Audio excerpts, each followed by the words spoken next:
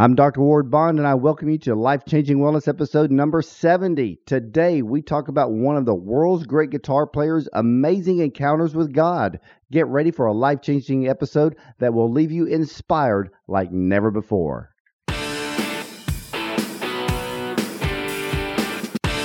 This is Dr. Ward Bond's Life Changing Wellness. Life Changing Wellness. Here's Dr. Ward Bond.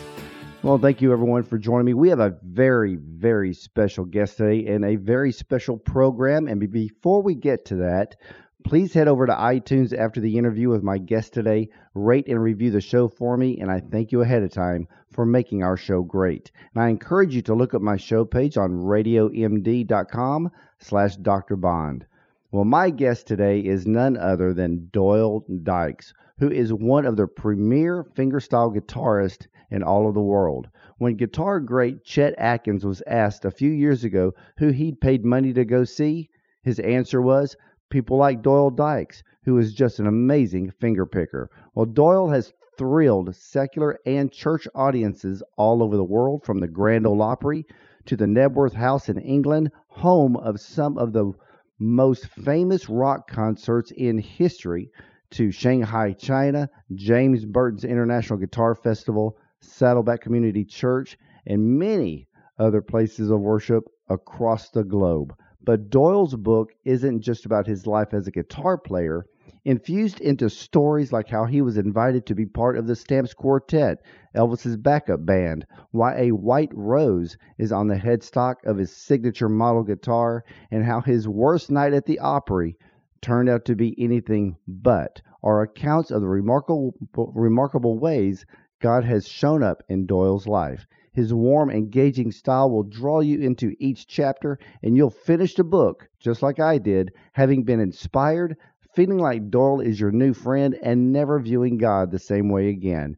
And I am honored to introduce to you the author of The Lights of Marfa, one of the world's great guitar players' amazing encounters with God. Let's welcome Doyle Dykes. Welcome to the show. Thanks, Dr. Bond. It's great to be on the show, and I'm sitting here having tea and at my home, enjoying talking to you. I mean, how good can it get? There you go. Well, I want to kind of kick this show off because I just finished watching one of your guitar videos. Actually, I watched it this morning and was amazed that you literally know, to me, every finger style type of playing there is to play. And when did you start playing guitar? Well, I was 11 years old. I was raised in church. In fact, the church was just the pinnacle of our lives. I mean, of course, our relationship with the Lord was, but it was definitely the bright spot in our lives. And my grandfather was the choir director for 33 years. My dad played in the band, and my brother, we both took piano lessons, but because he's 2 years older than me, he was sort of a child prodigy. So he was playing in the church of 700-800 people back when he couldn't even hardly see over the little music stand on the piano. He was so small, And to grow up around that, and he was so good, I just quit playing the piano, and I just didn't connect with an instrument. I was singing at a very early age with my family, but just didn't connect with anything until I got saved. And that was when I raised my hands. No one told me to, but in my church, I still remember doing it, Dr. Bond. I raised my hands to the Lord. I said, God, give me a job to do, and I'll always tell people about you. And it wasn't that like he hit me in the head like, wow, I could have had a V8, boom, but it was a very gentle persuasion. But I knew very shortly after that I was to be a guitar player. And that has just been a part of my life. My spiritual life is a connection, of course, with that. And but the Lord just put that in my heart. And I think He places His treasure in earthen vessels, that the excellency of the power may be of God and not of us. Well, I explained to all of us. I have talked with so many guitar players from so many different genres, and I always am interested on how they learned their particular style. And can you explain to all of my listeners who may not be very familiar with what guitar players know and do, but there's a particular style that you have and that you are known for, and that's the finger style playing of guitar. How did you learn that? Well, fingerstyle, yeah, it incorporates sort of everything. It's kind of like a piano. I mean, you're playing the bass and the melody and the chord line all at the same time. My dad listened to Chet Atkins and Merle Travis a lot. Of course, Les Paul, too, but he was a flat picker, as they say, with a plectrum pick. But Chet Atkins and Merle Travis were the ones that I gravitated to the most. And I just couldn't figure out how they were doing this. I could figure out some of the licks and some of the songs with a flat pick.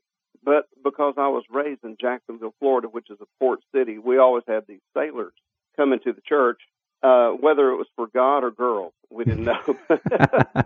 we didn't care as long as they came. And this particular one, I think a lot of it had to do with the guitar. And he asked my father after church, because sometimes we would just play after church. People would come up, and we'd just play and sing, sometimes an hour and a half, 2 hours, just because we loved it. And he asked my father if he could play his guitar, and Dad handed him his Gibson 335, and he sat down, pulled out a thumb pick, and I had never seen anyone in person do what he did. He had the thumb pick on, so he had his bass and his rhythm and his melody.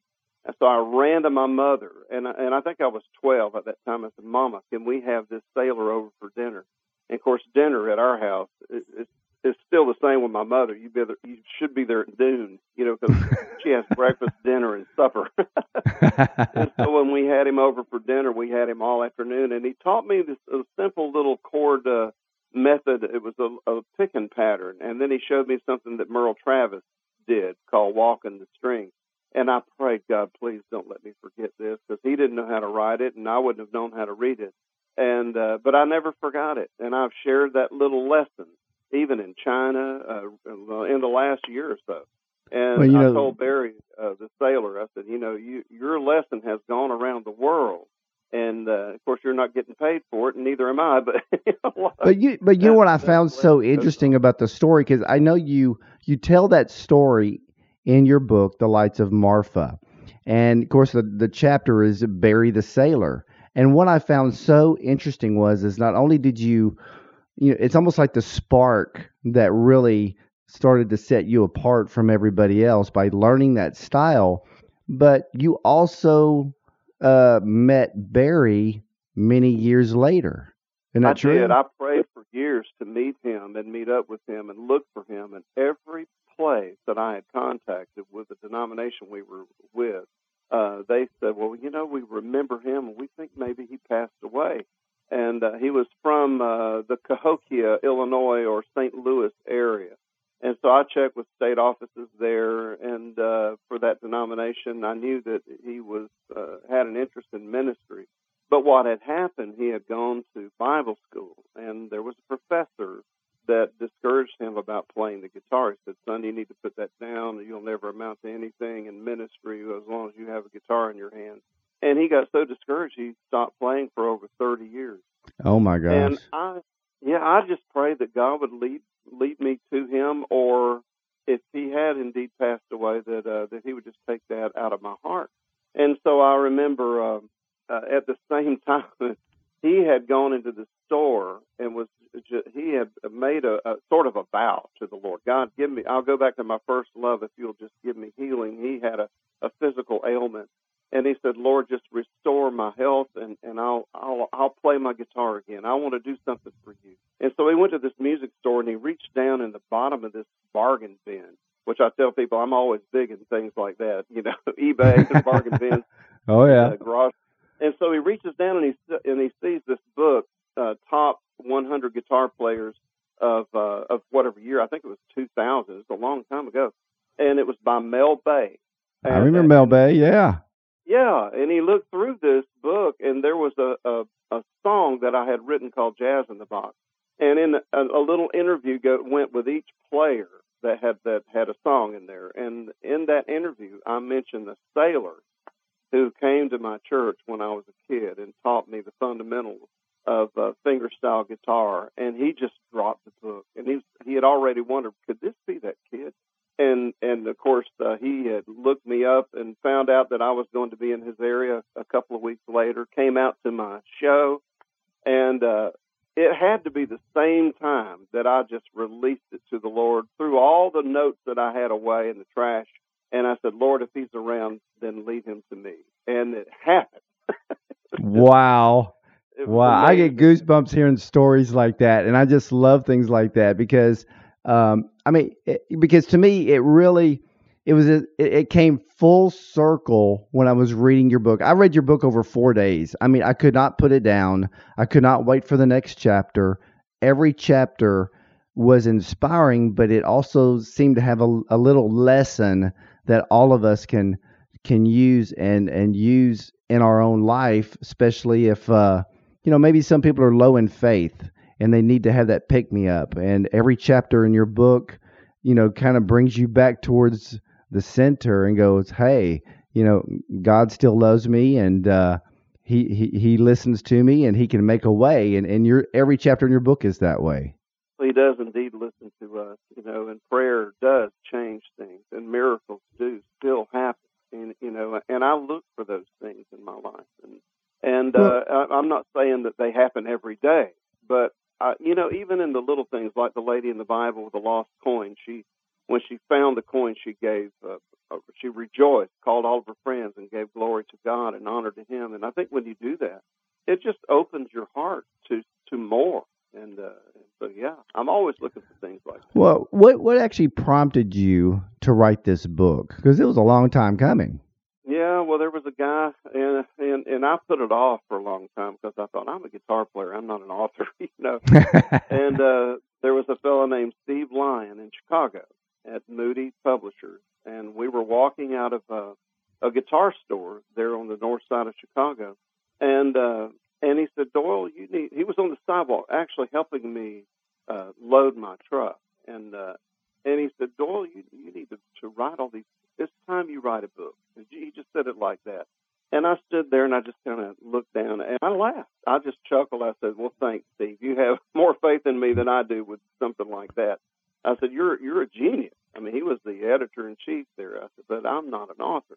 And he says, you can write. You can talk. So I know you can write. You can tell a story. So I know that you can write. And so that's how it started. So I wrote this story out called White Rose for Heidi. To start with that one, and that was the story that really touched his heart from the first time he said he ever met me. And so it started with that, and then I began to write other stories, and I just send them in every so often until we had a collection. So what is your favorite story in the book? Yeah, what's your favorite story in the book? Oh, well, it all goes back, I think. I mean, there's some of them that still raise the hair on my arms. I can't believe they actually happened to me, but they did. But the one that touches my heart the most, I think, still is White Rose for Heidi. And that's a story that it's a song I actually wrote for my daughter, Heidi. And when she was 4 years old, I had come in from a trip. You want me to share it, or? Yeah. If you want to just kind of give us the short version of that story, because I love it. It's actually the reason why my daughter Madison told me. She said, "You've got to read this book. You've got to read this book. This is the stuff that you love." And she actually owns your top of the line Taylor guitar with the white rose on the headstock. Oh my goodness. What a beautiful guitar, yeah. And they put a white rose on the headstock because of this story. It became just something that people identified with me. But, I came in from a trip late one night. We had two daughters, Heidi and Holly. This was in 1980. And so my wife went to bed, said, good night, have fun, they're yours, gave me a kiss and a hug, and she was off to bed. And I looked at my daughters, and I said, do you want to play? And so we did until the middle of the night. It was like 2:30. I'm putting them to bed. Tell us the story. I wasn't too late, and let's say our prayers. And okay, we'll do that. And so they had twin beds, and I got between the two beds and held their hands, and we said a little poem prayer. And Holly was off to sleep before Amen. She was out. And Heidi was wide awake, Daddy. And she kept calling me, and I was at, Heidi, you need to go to sleep. Daddy, do you think God would bring me something if we asked? And so I said, what would you like? And I knelt by her bed again, and she said, I'd like to have a rose of my own. And so we prayed for a rose, and I walked out. Then I thought, why would she want that? So I walked back in, and I said, how come you want a rose so much? Because they're so pretty, and I've always wanted one. And, I thought, well, childlike faith, what a beautiful thing. And so I walked out again, didn't think any more about it until that night at our little story time. I told them a story we held hands, her hands started shaking. She was trembling, and her lips were trembling, and big tears flowing down her cheeks. What's wrong? She says, how come God didn't bring my rose to me today? Do you think he forgot?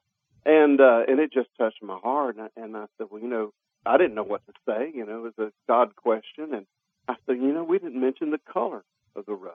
And she looked at me and she dried her little tears. She said, did he need to know that?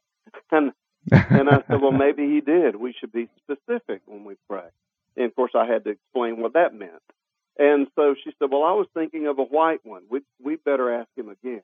And when she said white, back in those days, in 1980, you had to order from a florist where I live. You didn't just go in and get a white rose at the grocery store or something, or Walmart. You couldn't do that.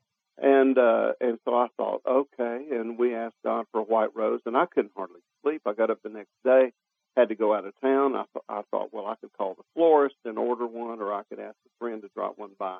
But I didn't do any of that. I didn't tell my wife, didn't tell a soul, and I just went to this small church in DeLand, Florida. And the pastor had asked me over for refreshments after my concert. Now, I'd never been there before, but I had met him and his wife in Tennessee. She was a singer, and I played on her record. But they just had this small church in Florida. And I said, well, I'll put my guitars away. And no one was in the building. Everyone had left, just a small little church. Suddenly, the back door opened, and this lady walked in. She says, are you Doyle Dykes? And I said, yes. She said, God told me to bring you something from my garden today.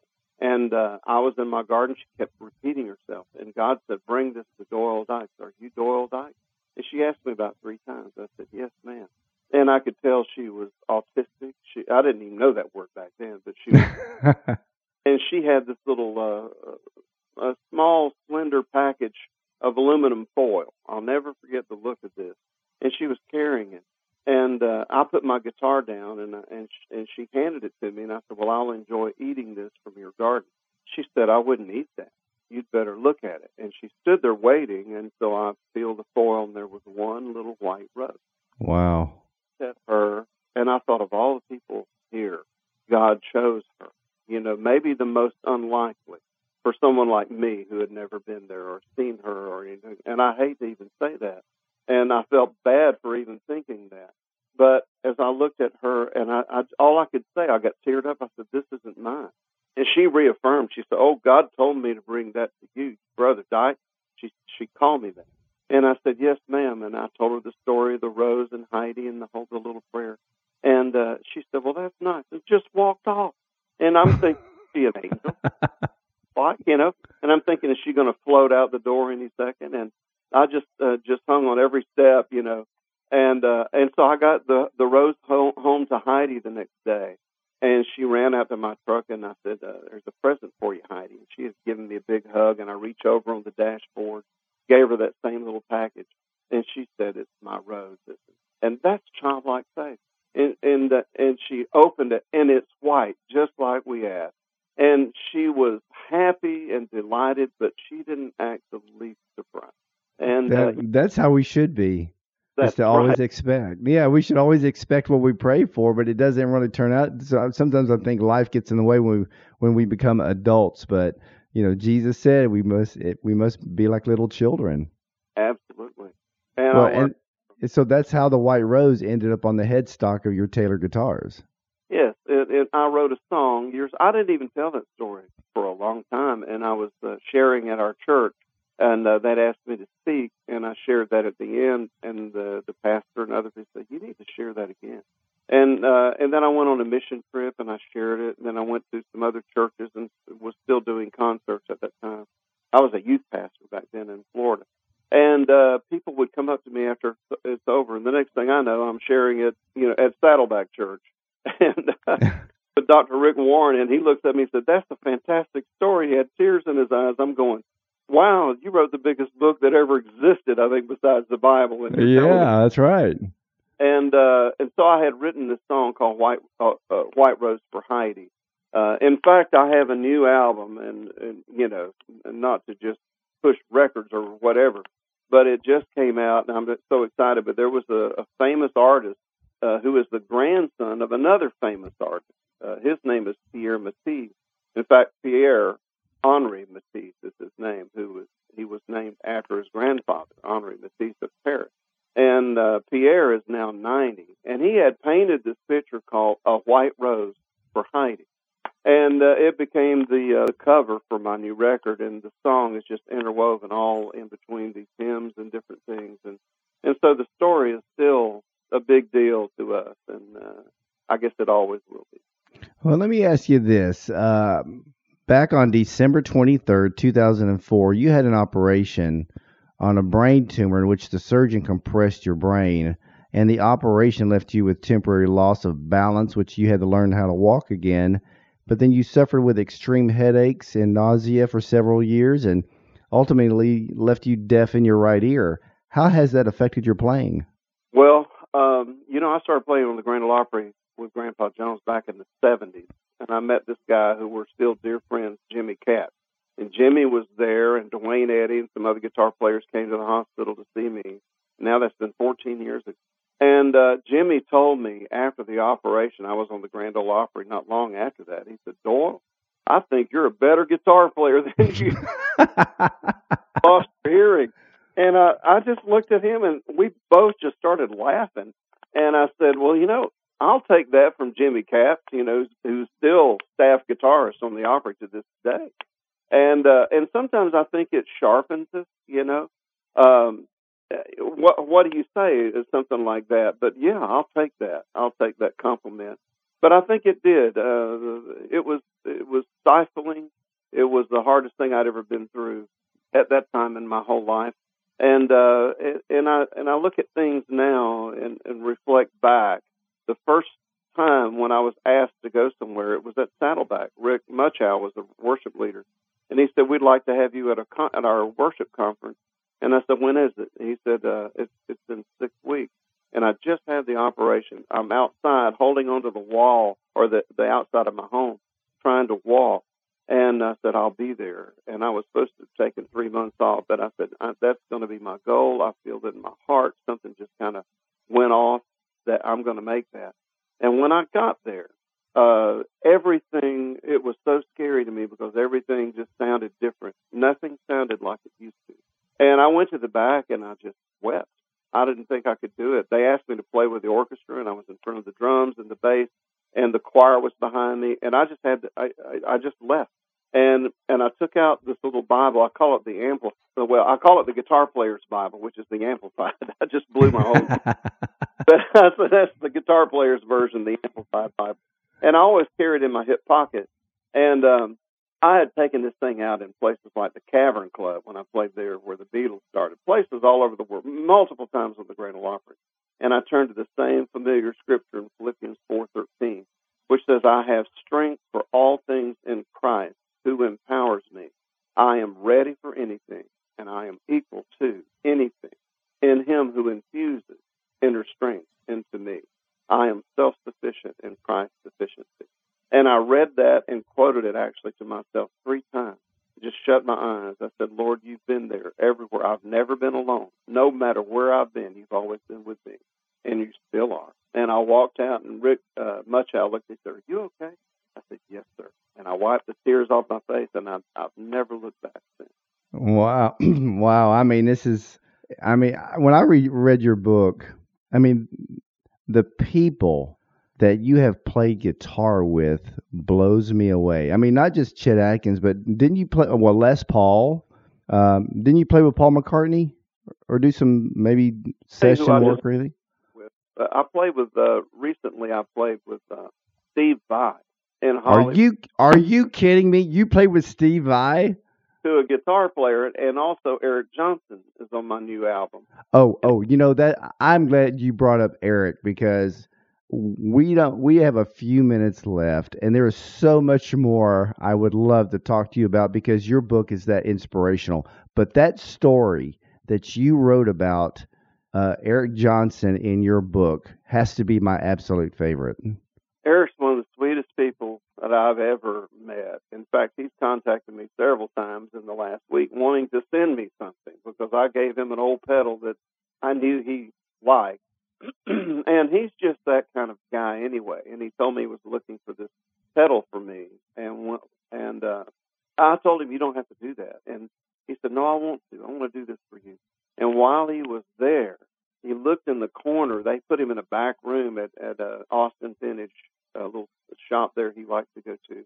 And there were these 3 guitars there that were out of the cases for some odd reason. And they had belonged to him back in the 80s, but were stolen from him. And he never knew what happened to them. Now, here he is trying out a pedal for me, and he looked, and he went to the owner, and he said, where did these guitars come from? And he said, well, there was a little widow that brought them in. Her husband had died, and she didn't know where he had bought them, but he'd bought them off some guy that he had trusted, and I don't know who he got them from, but anyway, they didn't know who to ask, but he had a Guitar Player magazine. It was the first issue ever, and they had put the serial numbers. If you see these instruments, please contact Eric Johnson. And so the serial numbers matched. He got in touch with a lady. He said, I'm not trying to get anyone in trouble. I would never do that. And she said, sir, those are your guitars. And all she wanted was a copy of that magazine. Oh, my gosh. About $500,000 or more worth of guitars back just by going and trying out a pedal.